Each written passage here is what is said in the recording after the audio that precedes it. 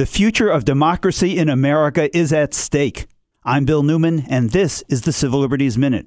With oral arguments completed in the Wisconsin gerrymandering case, the decision of the Supreme Court is expected soon.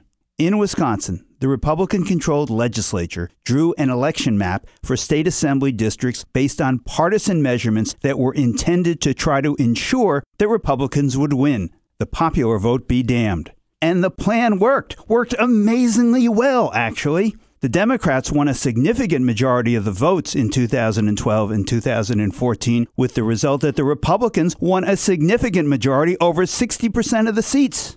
At oral argument, in response to Justice Gorsuch's complaint that the Constitution does not mention gerrymandering, Justice Ginsburg said that one person, one vote is a fundamental pillar of our Constitution.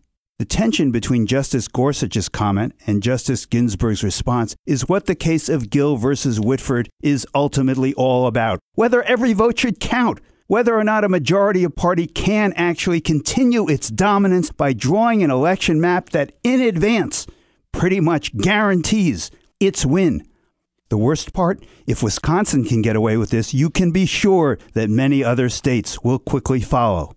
As we said, truly, the future of democracy is at stake. The Civil Liberties Minute is made possible by the ACLU because freedom can't protect itself.